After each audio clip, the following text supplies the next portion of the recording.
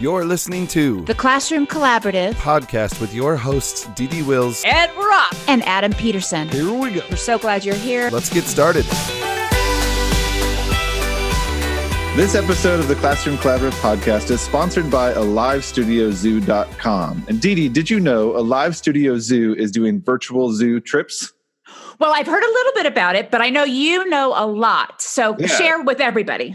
Yeah, if you go to AliveStudioZoo.com, you're going to see their YouTube series where they're taking students and parents and teachers and everyone virtually through their Alive Studio Zoo to see all the animals while learning letters, sounds, reading skills, math, and more. So check it out at AliveStudioZoo.com. Hey, everyone. Welcome back to the show. I am Adam Peterson, joined by Dee Wills. Hello. Hey. And we are so excited to be back to talk with you guys. It's a bit of a somber time in the world right now, but nevertheless, we feel the need to have a conversation. And Dee and I have been chatting back and forth. Dee, I know you sent me some messages and we were like, where do we go? And I don't feel like you and I could just talk about this on our own without bringing in people that really know how to address it. So our guest today is going to try to do just that. And we kind of had a talk beforehand that listeners, if you're listening, we're going to be open and honest here. And whether or not you like the way the conversation goes, I don't know how to say this best, but here's what we want to say. Brace yourself. It's coming. Brace yourself. This is a conversation that needs to happen regardless of where you stand in life. This isn't about politics or what's right, what's wrong. This is how to address insensitive issues with sensitivity as a teacher. And because this is the Classroom Collaborative podcast, we want to focus on that as educators and human beings. How do we address everything that's happening? So I don't know. Does that make sense, Dee? I mean, it does. Because I think one of the things that a lot of us think about when a big issue comes up is, okay, now what do I do? Right? Tell me what to do.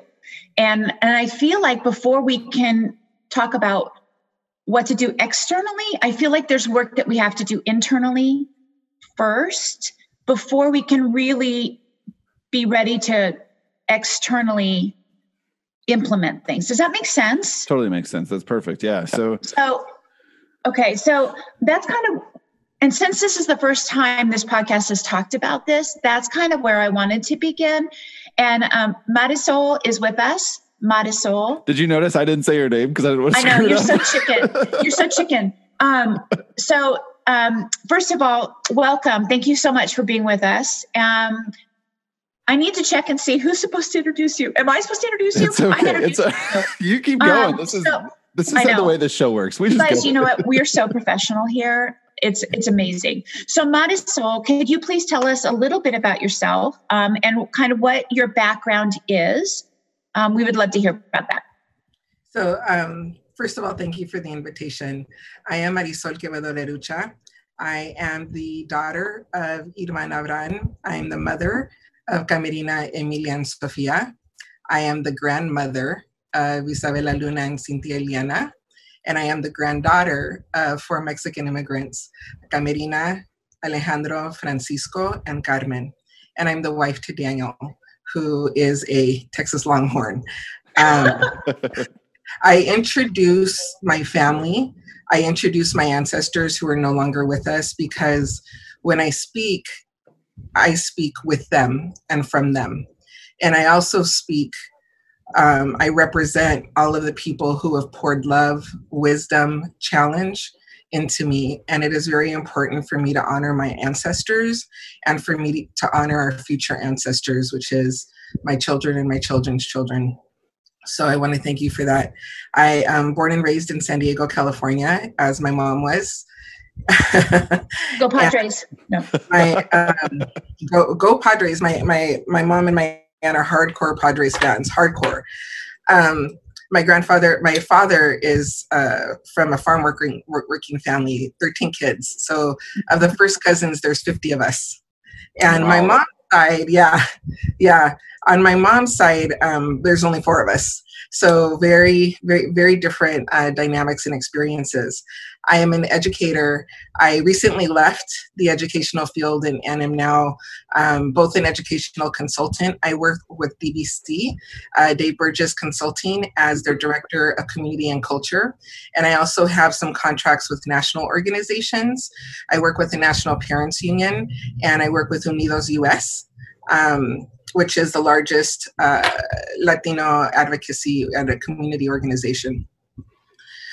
So I was a middle and high school English teacher, and then became an elementary school assistant principal in San Isidro. So San Diego is pretty, there's areas in San Diego that are very, very brown, where, high percentage of Latinos and Filipinos, actually. So there's areas that are really beautifully diverse here, and then we have areas that are very, very white and not as diverse. And I became an assistant principal, and then a principal, and then I moved to an alternative charter school. And I then moved to the county office, where I worked with the juvenile court and community school. So I led all of the career programming in our detention facilities for our youth, and also worked with homeless, parenting teens, foster kids. So really, really, really beautiful work. And now the work that I do, as the Director of Culture and Community, I work with DBC and with their authors, specifically on cultural sensitivity. And we've also started doing some work through different book clubs with both the authors and then also anybody else that is open to joining. Definitely an advocate, activist for our students. And I'm happy to be here with you. Well, thank you. We're happy to have you. I love your introduction of family. I mean, regardless of where you are in life, family always comes first, and does with me. And I know Dee Dee as well. We talk about our family quite often, but I love that introduction, because I would have just said, this is my friend who is a sensitivity editor. That's the way I looked at it, because I first met you we've never met in person, but over video chats when my book was still in the editing phase with DBC. And you, for lack of better words, you opened my eyes to some things that I never really, and you even said yourself, Adam, these aren't huge issues, but let's think this way. And I think that's what was so great about talking to you, was it was not, this is how it must be, this is what you need to say, this is how it should be. It's, why don't you think about this? And do you like the way this sounds? And it was an awesome conversation. And I only wish, I hope, I pray, I wish that conversations like that could stem from what's going on in the world right now. So all of you listeners, I don't know when you're listening to this, but right now we are in the midst of coming off of the largest pandemic our generation has ever seen, leading into, quarantine times and depression and all these staggering statistics. And now we're in the midst of riots and, race matters with the murder of George Floyd in Minneapolis. So we felt like having you here to talk about those things was perfect. And I know your voice is the perfect way to do that, because the way that you see things, you use that word advocate and that you're a voice. And I think that's what speaks volumes about you is you're not someone who's, I don't know, and maybe I'm saying this wrong, of my work anyway, there was no judgment on your behalf. It was all a conversation. And I think that's where we want this to go, So as educators, and you being an educator, you've worked in some pretty phenomenal situations, far more than I ever did as a teacher.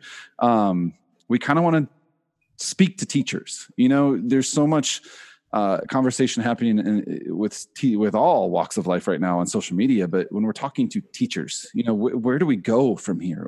Because it's got to be so much more. I said this in our introduction and before we started, it's got to be so much more than a book list and a resource. It's got to be a conversation. And how do we do that, I guess, is the big thing. How do we make that happen when schools reopen? And even now with our own kids. And I guess we're just, advice from you. Where do we go? What do we do? And how do we begin to make this right?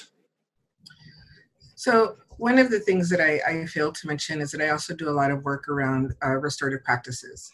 And the reason why I bring that up is that I don't see it as just a thing that you do. It's how you are and who you are. It's how you walk in this world. And I believe walking in this world with the intent of not doing harm to yourself or to others and being very intentional about that, I think that that is a place to start. And I think also the recognition that we do have that systemic oppression and racism does exist. Yep. And that's a very hard thing for people to hear, and that's a very hard thing for other people to say. But I think that some of the resources that are out there do a really beautiful job of explaining it in a way, again, that is not judgmental, but that is true.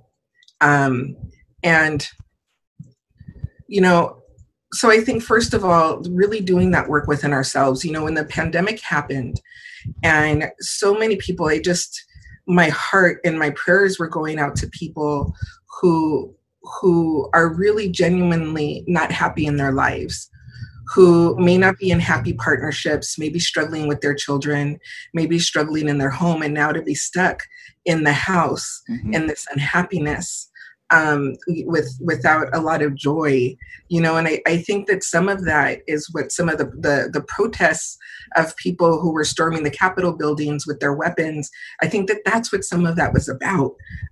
Like not being comfortable and not really being able to center down within yourself and your home and your family. And I don't see that lightly. I think that there are so many people that are living in pain. Right. And don't understand and may not recognize it and don't know how to do the work. And I think part of the difference is that in our communities, well, I'm going to talk about myself and my own experience in my community of my Black and Brown and Indigenous family is what I consider. We have these conversations and we do the work and we face into the pain of the work because it's painful work. And we face into the pain of our growth because we want to be the best person that we can possibly be. And to do that, there's a lot of inside work that we have to do. And so like when people talk to me about books, I'm not just talking about, okay, like, you know, like the new Jim Crow or reading Right Fragility, which are phenomenal. Right. But I think also like read the Book of Joy by the Dalai Lama and Archbishop Desmond Tutu. Read Brene Brown. She has some great books on vulnerability. Read Pema Chodron.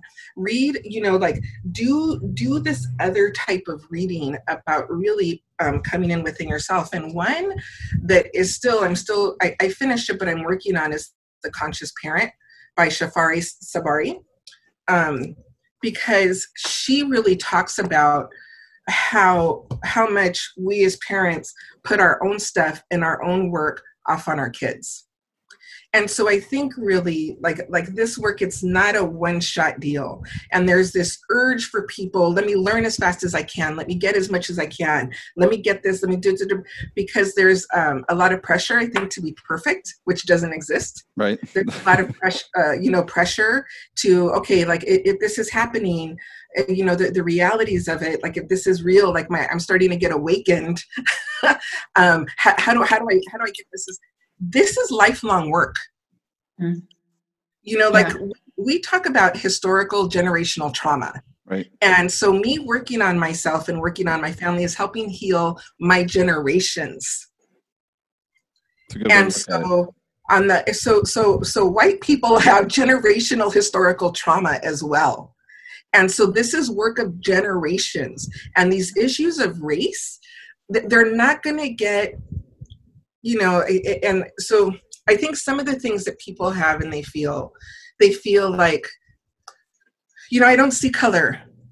I'm not, they equate racism with being a bad person as a moral judgment.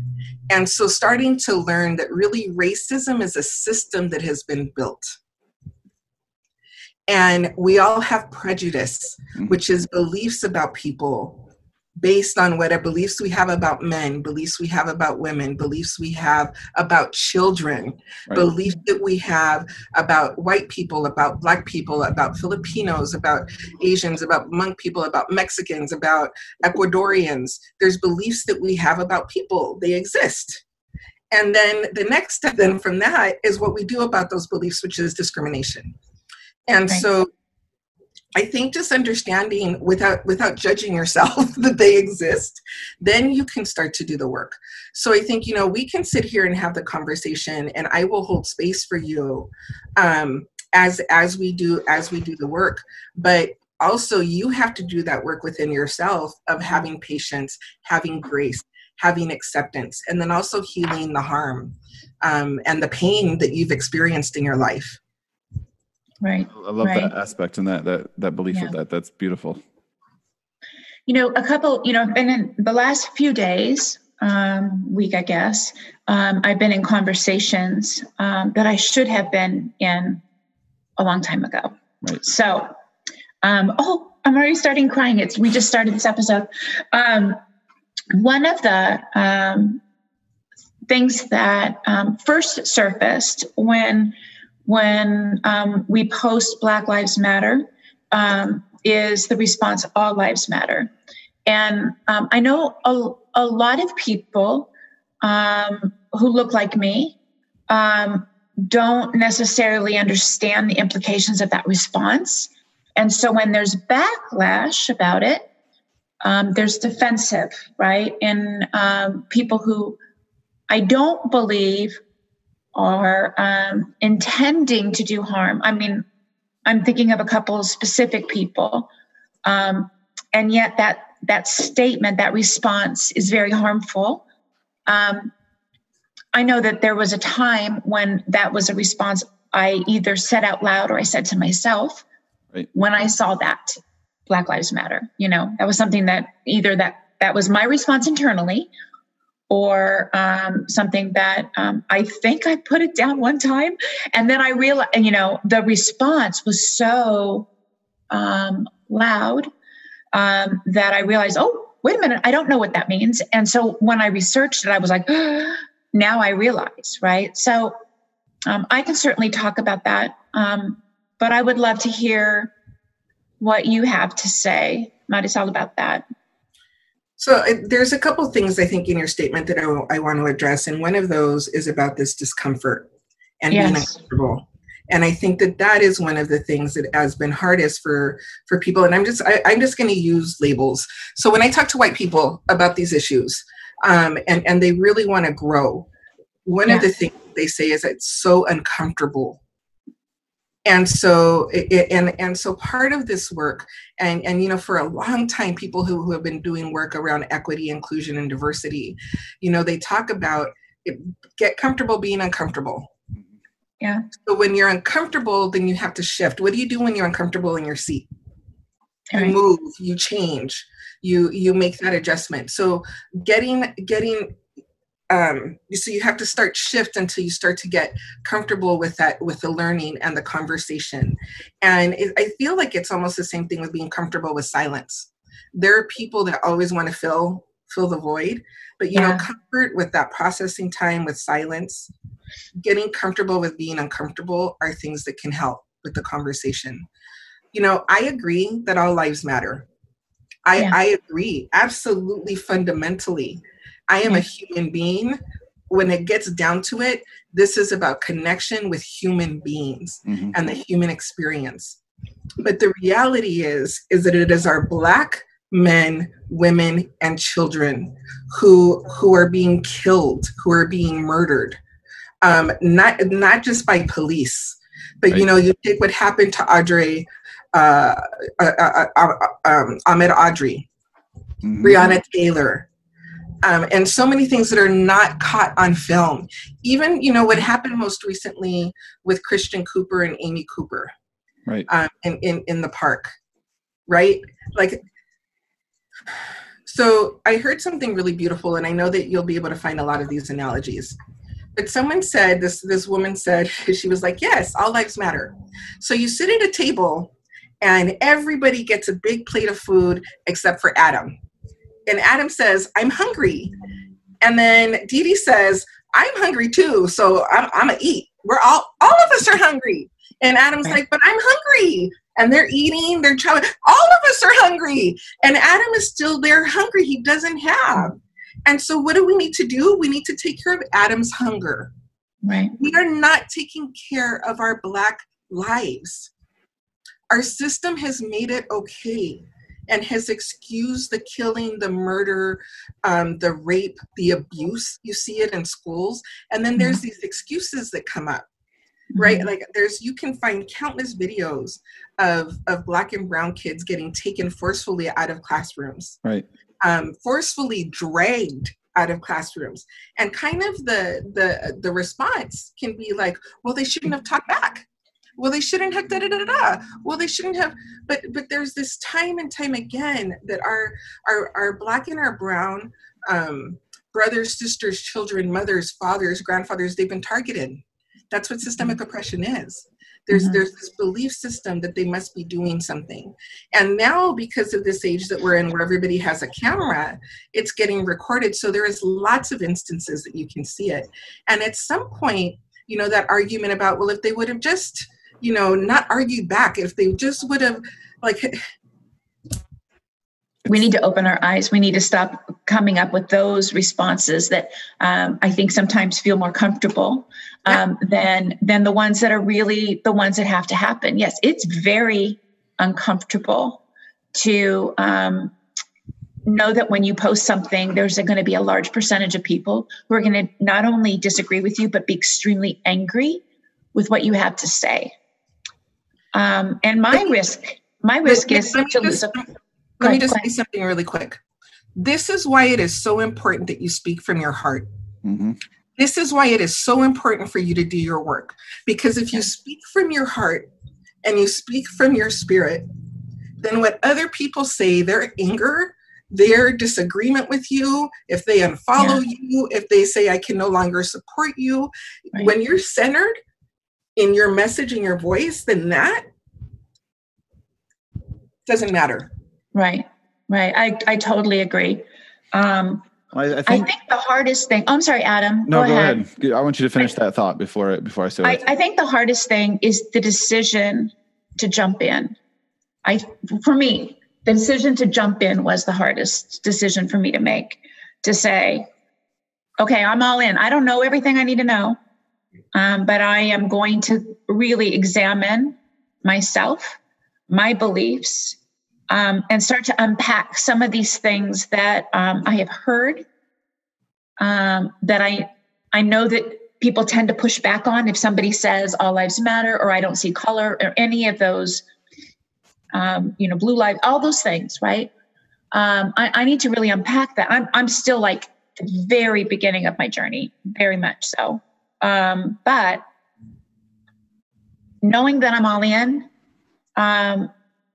means that I'm not going to go back, even though it's imperfect, even though I'm sure I'm going to say the wrong thing eventually. But Dee Dee, who is perfect? Right. That's the thing. Adam is perfect. Did you not know that? Yeah, right. Adam is like the perfect guy. Do you mean to have Trisha come down real quick? She's taking a pause. She's taking a big drink of her drink. No, I know we're not. We're humans. We are imperfect. Well, I kind of want to, and maybe this is going to stoke the fire a little bit, but I wholeheartedly believe what you said about that idea of uncomfortability. Is that a word? Uncomfortability? It is right now. If it's not, yes. Okay. I preach on that when I talk to teachers all the time, not in this situation or this topic, but about growth in your classroom. You have to do things that make you uncomfortable. Otherwise you're never going to grow.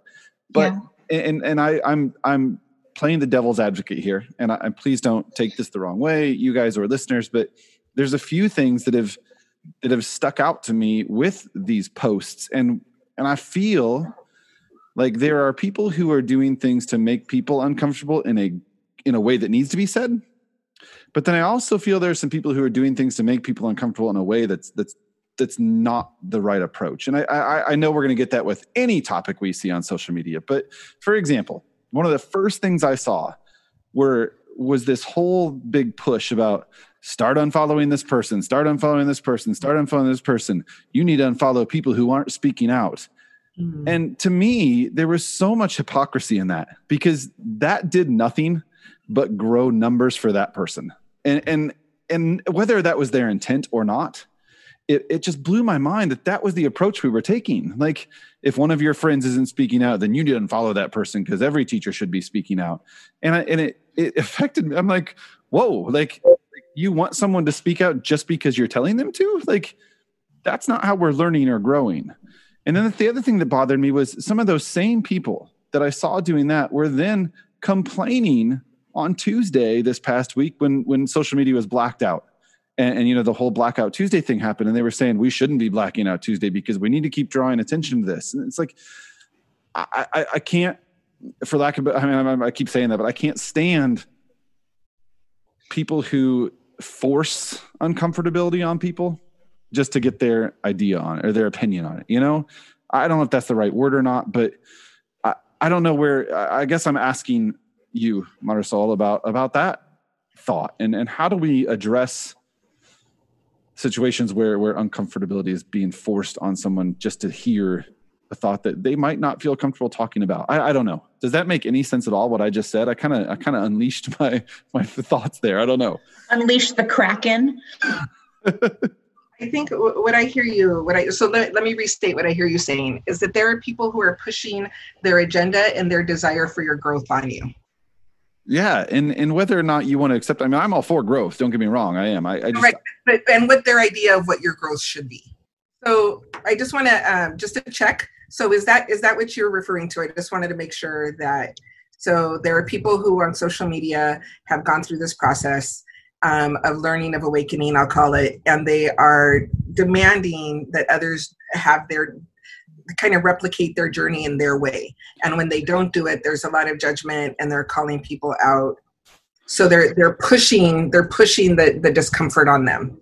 Yeah, that's exactly it. And I'm not trying to take sides either way. I just didn't feel that was the right approach to start a conversation. I didn't feel there was any, well, tell me about why you're saying this or staying silent, or let's talk about why you're doing this. And granted, there are some amazing workers out there doing that, trying to start the conversation. But I did see a lot of, if you want to call it bullying, I don't know what you want to call it, but I don't know. I just wanted to get your thoughts on that because you are so knowledgeable about this type of subject. Well, I think I've seen some of that. And I do think that there's really great points that are hidden by personal agenda. And I go back to, again, doing your own work. Mm-hmm. Like doing the work of your ego, doing the work of your, like going through whatever pain it is that you've carried, whatever trauma it is that you have, like doing the work that you need to do, because it's not I just don't believe that we should be pushing our agendas on anybody, even if it's good for them, but be open, creating open space for people to be safe and to be brave to have the conversations. And I think, I think for me, and also it's nobody's business what your journey is. Right. And the demand that people have this journey in a public way, even for people who are very public, like people who are very public in education and who really talk about, and I do agree, especially in the work that I do with DBC, like, since coming on board, like there was a book that came to us that was on trauma that I was asked to look at. And I said, look, this book doesn't address at all, like the historical systemic racism that exists, right. That contributes to trauma. And so, so the publishers decided not to push it forward because that is an important component. Mm-hmm. So this component of equity, race issues with racism, anti-racism, equity, inclusion, diversity, these issues, they should be a part of everybody's educational focus, but that's not where everybody has been. Right. And so we need to open the doors and welcome people into the conversation. And you're not going to get it by hammering it into people. Hey listeners, Didi, Marisol, and I have much more to talk about on this topic, and we recorded quite a lengthy episode for all of you. But we want to take a break here, and we'll continue the conversation on the next episode of the Classroom Collaborative Podcast. Thanks for sticking around. Hey, thanks for listening to the Classroom Collaborative Podcast. If you are enjoying these episodes, please make sure that you subscribe wherever you are finding them. And share and rate it so others can find it as well. We'll see you guys on the next episode. Thanks for listening. Bye.